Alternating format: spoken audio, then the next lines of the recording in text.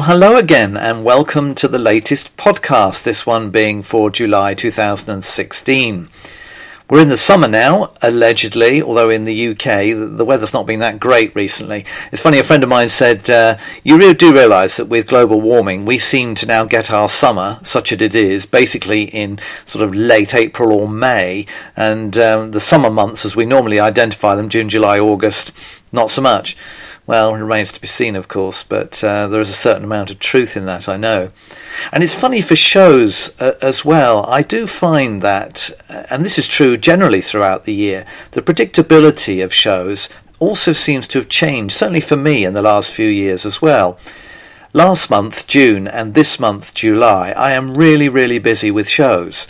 It's a couple of the best months I've had in ages. And yet earlier in the year, at times when perhaps I might expect there to be a bit more activity, things were really, really quiet. And as a pro of long-standing, I know that this is often the case. You can't always predict when shows are going to come in. When the phone's not going or you're not getting internet inquiries and you're not getting from that shows, bookings coming through, you start to worry, am I doing something wrong? Is my publicity not quite doing what it should be? And you start to analyse what you're doing, and sometimes you may well change things that you're doing, but there's always such a long lead time to any publicity that you use that sometimes it's really difficult to have an immediate impact and to change things in the short term. But because I've been in this for so long, what I do know is that eventually, over the course of a 12-month period, generally speaking, unless there's a particular reason during the year why things are different, every year basically comes out pretty much the same in terms of the number of shows I do and the income I get from them. When those shows come, of course, that's the thing that's variable, and that's when you have to hold your nerve and say, okay, well, April was horrendous this year, no shows or hardly any shows, but look at June and July, which last year wasn't the case. It might have been round the other way. So it's all a question really of holding your nerve and not panicking when things don't seem to be going quite right. But it is quite difficult. And I suppose there is a lot of luck involved, because not only do people need to be wanting to hold events that they're interested in booking a magician for. So that's the first thing, and some years there just happen to be a lot of people having special anniversaries or birthdays, adult birthdays I'm talking about now rather than children's ones, adult birthdays, say 30th, 40th, 50th, 60th key ones, where they want to have a party and maybe they want to have a magician and come in and entertain. Those only might obviously come up once every 10 years, and there could be a little flurry of people all at the same time who are actively looking for magicians, and then in another year there may not be. So first of all then, so you need the actual type of shows that you offer being in demand. Then the second thing is people have to find you at the right time when they're thinking of it and not somebody else.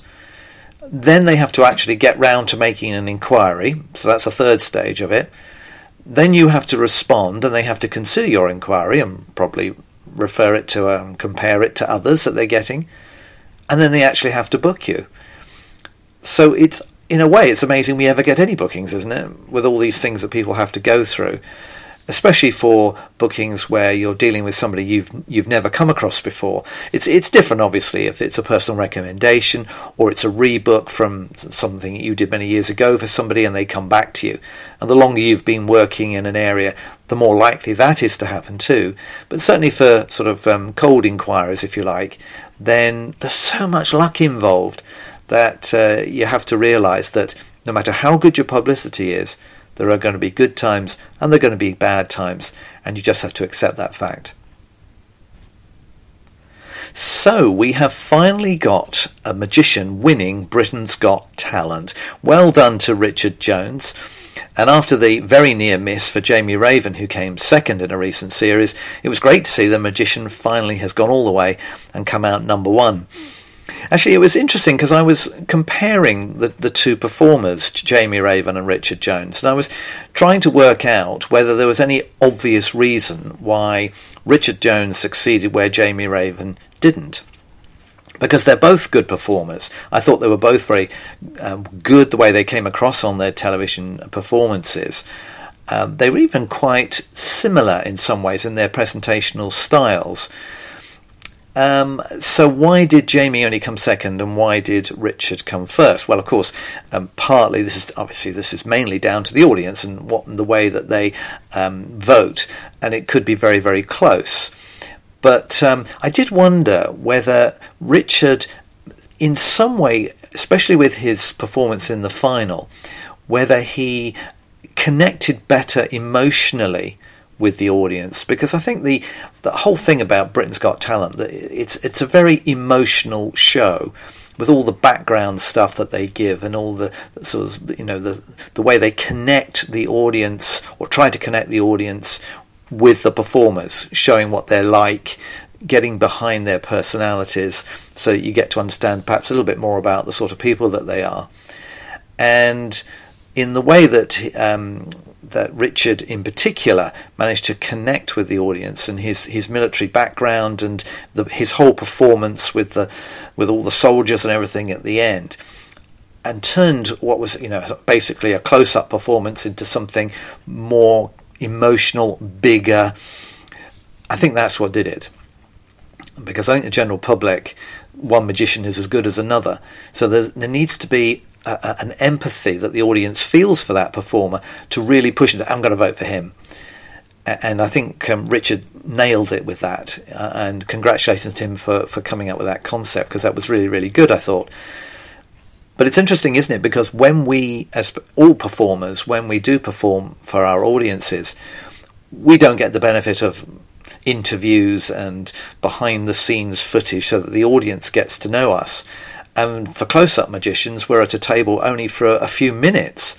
And yet in that time, we have got to try, if we can, to encourage people to like us and to engage with us in a way that makes them appreciate what we do and like us and our performance. And it's not actually that easy sometimes. That's why I think people performers who have great personalities, who are extremely friendly, smile a lot, if comedy is their thing, who are actually genuinely funny, but then also who manage to involve their audience rather than performing sort of just to them. They perform with them. They create an experience that the audience really enjoys, and they take part with it. I think that's what makes a really successful performance. And it's a skill, because cabaret performers might have half an hour, 20 minutes, half an hour, maybe even 3/4 of an hour to gradually build an empathy with an audience, whereas the close-up magicians going from table to table have virtually no time at all. And it is difficult, and sometimes it's impossible. I think sometimes you when you're doing a lot of tables at a dinner function, you are a bit of a performing monkey, really. People hardly, you rush up, you do a couple of tricks, and then you disappear, and they don't really get to know you at all. And you don't get that much of an opportunity to get to know the little group that you've been performing for. And in many ways, that's why I personally really enjoy doing a close-up show for a small group of people, say 10 or a dozen, say like at a private dinner party, either in a restaurant or in somebody's house. Because there I've got 45 minutes where I'm performing up very, very close to people, doing all my best close-up stuff, and I can really get under their skins and really develop my own personality and my own contact with them in a really good way. And I find those are the shows that leave the most impact. Those are the ones where people clearly really, really enjoy the whole experience. So just a pity that close-up generally doesn't get that opportunity more often. I have to admit, I'm a bit, more than a bit, I'm a lot a creature of habit. I suppose we all are to a greater or lesser extent, both in my private life and also in my business life. I think about the things that I've started over the years in my magic business, where I've set up newsletters or regular events. This podcast is an obvious example. And if something's working and I enjoy doing it, I like to be very consistent with it and keep repeating it at sort of regular intervals. This podcast is monthly. It comes out on the 1st of every month. This edition is the 43rd one because it started back in January 2013. And I like to do this type of thing. I like to be consistent. And one of the things that also illustrates this is my e-video newsletter. Now, I've been just completed 6 years of producing one of these on the first of every month. It's a magazine-style online video program. It lasts about half an hour, and it has various sections in it which people who either subscribe or buy individual issues, or who are members of my eClub Pro members club, they get it as part of their subscription anyway. They get to view the teaching, where I teach a routine or a move each month, wrinkles, where I show variations for my marketed products. It could only happen live, stories of things that have happened to me, some of them funny, some of them horrendous, in my professional working life.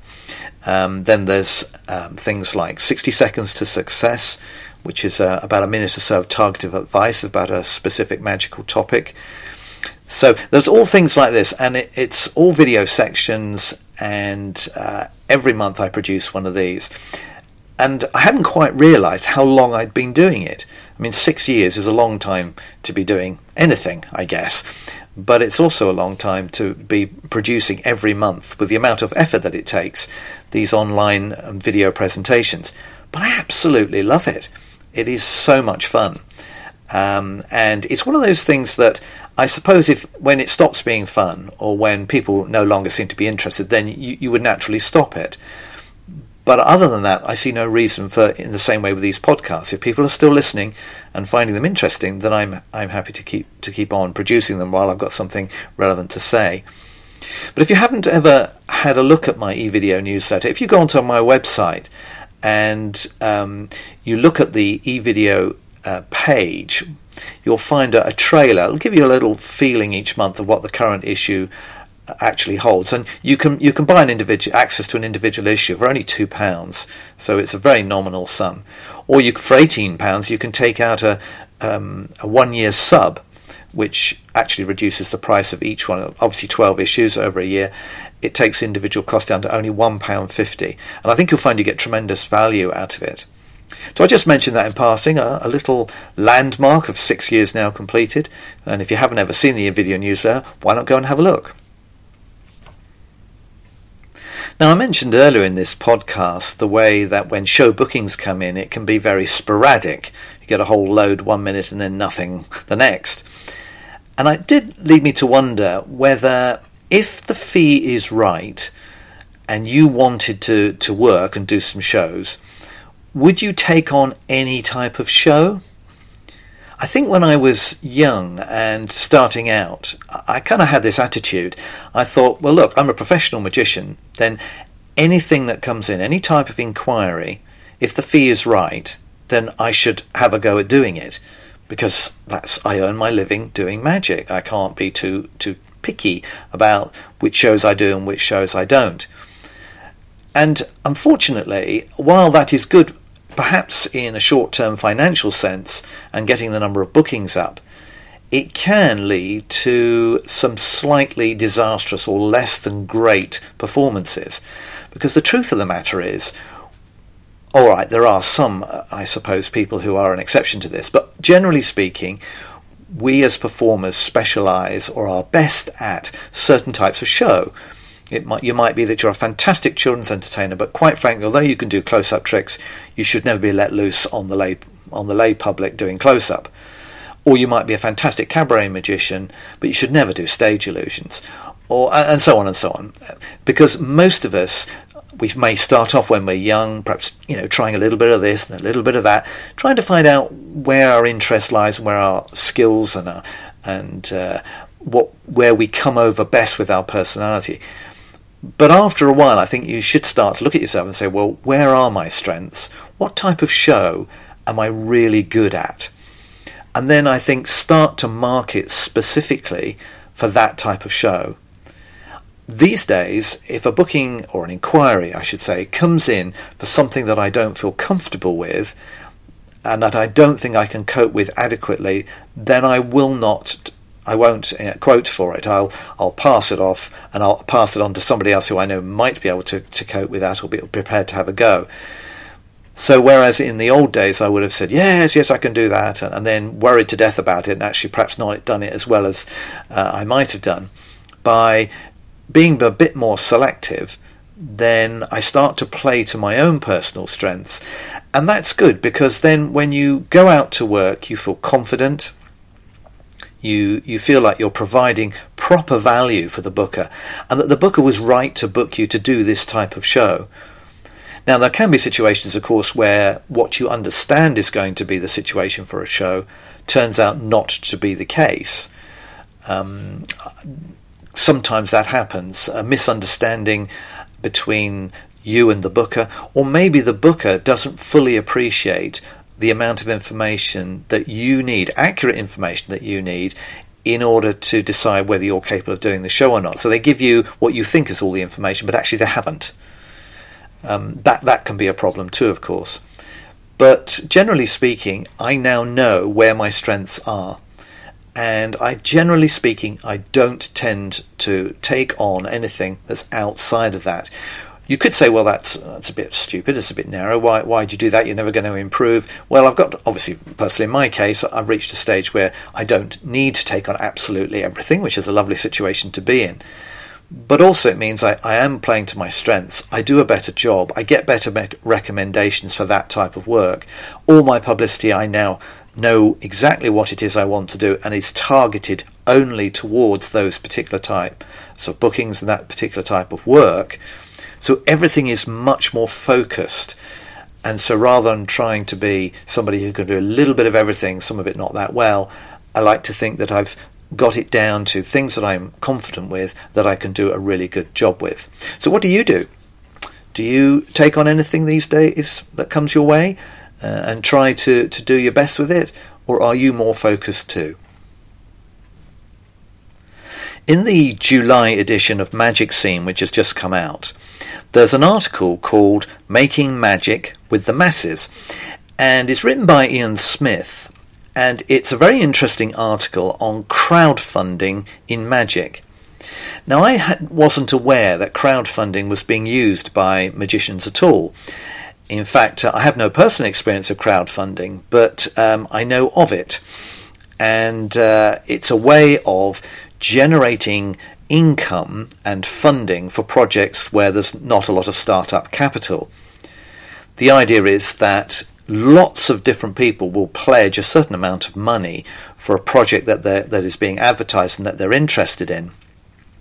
And when that person who's doing the project reaches a certain amount, a set amount, then he's allowed to go ahead and the money is called in and he invests the money. But he has to give a return, obviously, to the people who've invested. It's a very interesting idea, because sometimes, especially for magicians, if you've got maybe a magic TV thing that you want to do, or you have a project that involves you getting something made that you want to market, but the actual tool-up costs and production costs are too high for you to fund yourself. If you go to a bank, the bank may go, well, you know how fussy banks are about giving money to people these days for things that aren't cast-iron certainties. And of course, especially with magic and the size of the magic marketplace, the returns may not be stellar. And so it's important that if you're going to get some sort of funding, that you can convince people that it's a good idea. Well, crowdfunding spreads the risk. Instead of having one organisation or one bank funding the whole lot, you have lots and lots of people with a vested interest in the success of a particular idea, all putting a little bit in. And it spreads the risk for them. It provides you as the person trying to do the project with the necessary funding. And in the article that Ian's written, it's fascinating, because he talks to several people in the magic world who have used this crowdfunding principle to try and get their startup money. And it's interesting because it's not as straightforward, or indeed as automatically successful as you think it might be. But nevertheless, it is a way to go. And it could well be that with there are places, they're called platforms, and there are platforms called like Kickstarter and Indiegogo, which apparently are the two best known ones, that places like that, attracting the right people looking to invest in all sorts of different things, that magic, if it's done right, could be benefiting from this. The problem with magic, of course, is that we don't want to give away, if it's a magic trick, for instance, we don't necessarily want to give away how the trick is done. And if somebody's going to invest in it, they're probably going to want to know. And part of the discussion in the article is about how do you get around this problem of telling them enough so they have the confidence to want to invest their money, but not necessarily giving away exactly what it is that you're asking them to invest in. And, you know, people who are going to put up their own money have a right, and quite understandably, to know what it is that they're putting their money into. But we may not want to tell them that. So there is a certain juggling of information that needs to be gone through. Anyway, look in the current magic scene, the July magic scene, because I think you might, if you're interested in any of that thing to do with crowdfunding, it may open your eyes to the possibilities. Now, I must admit, I'm a bit of a performance junkie. I really, really enjoy performing my close-up magic, particularly at various events. And I get a tremendous buzz out of the whole thing, interacting with people, showing them magic, seeing their reaction. It's such huge fun. And I've always said that it doesn't feel like a job. It is my job, but it doesn't feel like a job. I'm having way too much fun most of the time for it to be so. And of course, there is a tremendous surge of adrenaline when you are performing. It's a nice feeling, especially if things are going well and you're having a lot of success. Then it feeds your feelings of exhilaration and fun and pleasure through your performances. And in many ways, that's why even if you're nervous before you go on, you think, oh goodness, why am I doing this? I'm putting myself through this. Once you start and you get into performance mode, usually those nerves just melt away and you end up really enjoying it, so that by the end of the show you think, oh, it was brilliant, I can't wait to do the next one. Of course, the more confident you get and the longer you've been performing, I think the more not extreme, you do things more that you wouldn't perhaps have done years ago. I certainly find this. I say things and I do things on the spur of the moment a lot more than I used to. I will see a situation and respond to it. And this is great because it makes, I think anyway, the performance much more of the moment, much more interactive. It's not that I change the tricks that I do, but it's the way I present them, or the things that I say in particular, the jokes I might make. I've got this whole database of gags and lines and things in my head, and sometimes a situation will occur and I just come straight out with it. And I think everybody who performs a lot gets it perhaps into that situation. Of course, there is a slight danger here, and that is that in the excitement of the performance, you may sometimes do something or say something that is not quite appropriate or misses the mark. And that can be a slight problem. There have been a few high-profile examples of this that I can think of that I've seen with other magicians, where something has happened and in the excitement of the performance moment, they've come out with a line which is funny in itself but inappropriate for the group that it's being said to, and you can feel it's like a sharp intake of breath, and the performer then sometimes can lose the audience for a while. They go, whoa, no, I don't like that comment, and that can be a bit of a problem. So I think sometimes in the excitement and the adrenaline rush, it's quite important to, and I find myself having to put the brakes on occasionally when I think that there's a line, I can feel it coming, I want to say, and I'm looking at it and I'm thinking, is this line right for these people? Sometimes you just say it, it's too late, you just say it. And 99 times out of 100, of course, no, it's not that outrageous, so it's no damage is done. But there are other occasions when, especially if you're the sort of performer perhaps who makes jokes about individual people or makes fun of individual people, if you just get that slightly wrong, you can cause offence rather than fun. And that's a difficult balance, especially if you're not that experienced at doing this sort of thing, that if you get it wrong, it can prove to be something that spoils your overall performance. But I do love that.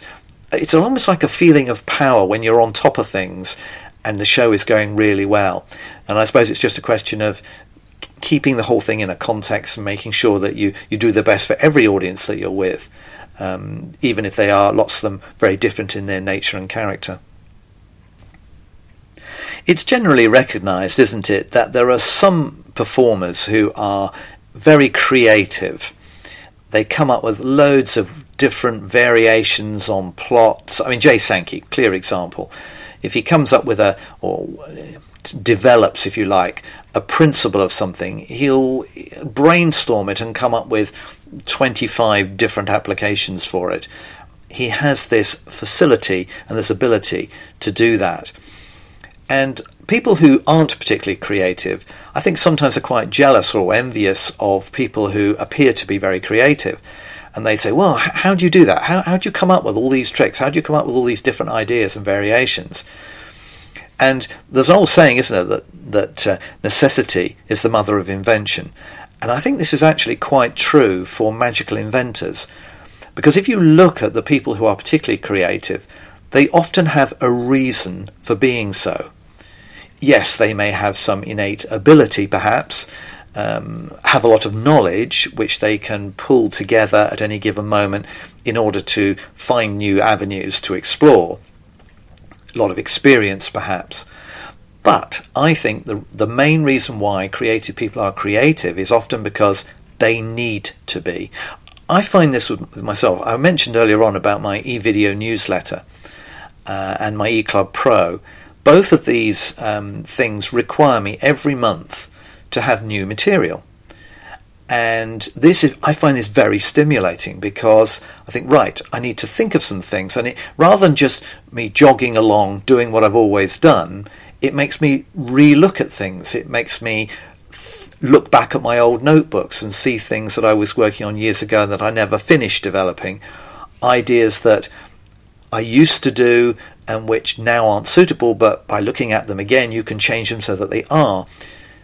And that impetus of needing some things every month to offer to my customers, I really like that pressure in inverted commas, because it helps me to have and gives me a timetable for being a little bit creative. Without that, I find things drift. Running a business, doing shows, selling magic, doing lectures and so on and so forth, it's quite all-consuming, or at least it can be. And you spend so much time working in your business that you forget that there are other things out there that you could be developing and trying, and new tricks and new principles that you could be perhaps thinking about. When you have a reason to do it, then suddenly it brings into sharp focus the need, and that then creates the creative, certainly in me anyway, the creative urge. It's like if I have a particular show that I'm going to be doing, let's say it's a special birthday, an adult birthday party, and I think, wouldn't it be nice to do something special for the birthday lady? It's her 80th birthday. What could I do? And then I start trying to be creative about it and coming up with something that would be very personal for her, adapting tricks or whatever it might be, coming up with some new idea that I then go out and do. Now, if I didn't have that particular birthday party to do, then why would I be thinking about a personalised trick for somebody? Well, you probably wouldn't, would you? It's necessity creates that urge to be creative. And without that necessity, if you take all that away, I think a lot of the motivation disappears. And in the same way that Jay Sankey needs to come up with new products so he can make DVDs and sell things, he needs new material. And for years, he's been brilliant at finding this stuff because he has the need. Well, there we are. That's another half an hour of chat gone by. Hope you've enjoyed it and found that the topic's interesting. It's been great to have you along. If you're going away on holiday this month, then I hope you have a really great time. I hope the weather is kind. Probably best to go abroad if you're in the UK, but then who knows. And I will be back here again next month, of course, with some more chat, and I look forward to seeing you in August. Bye for now.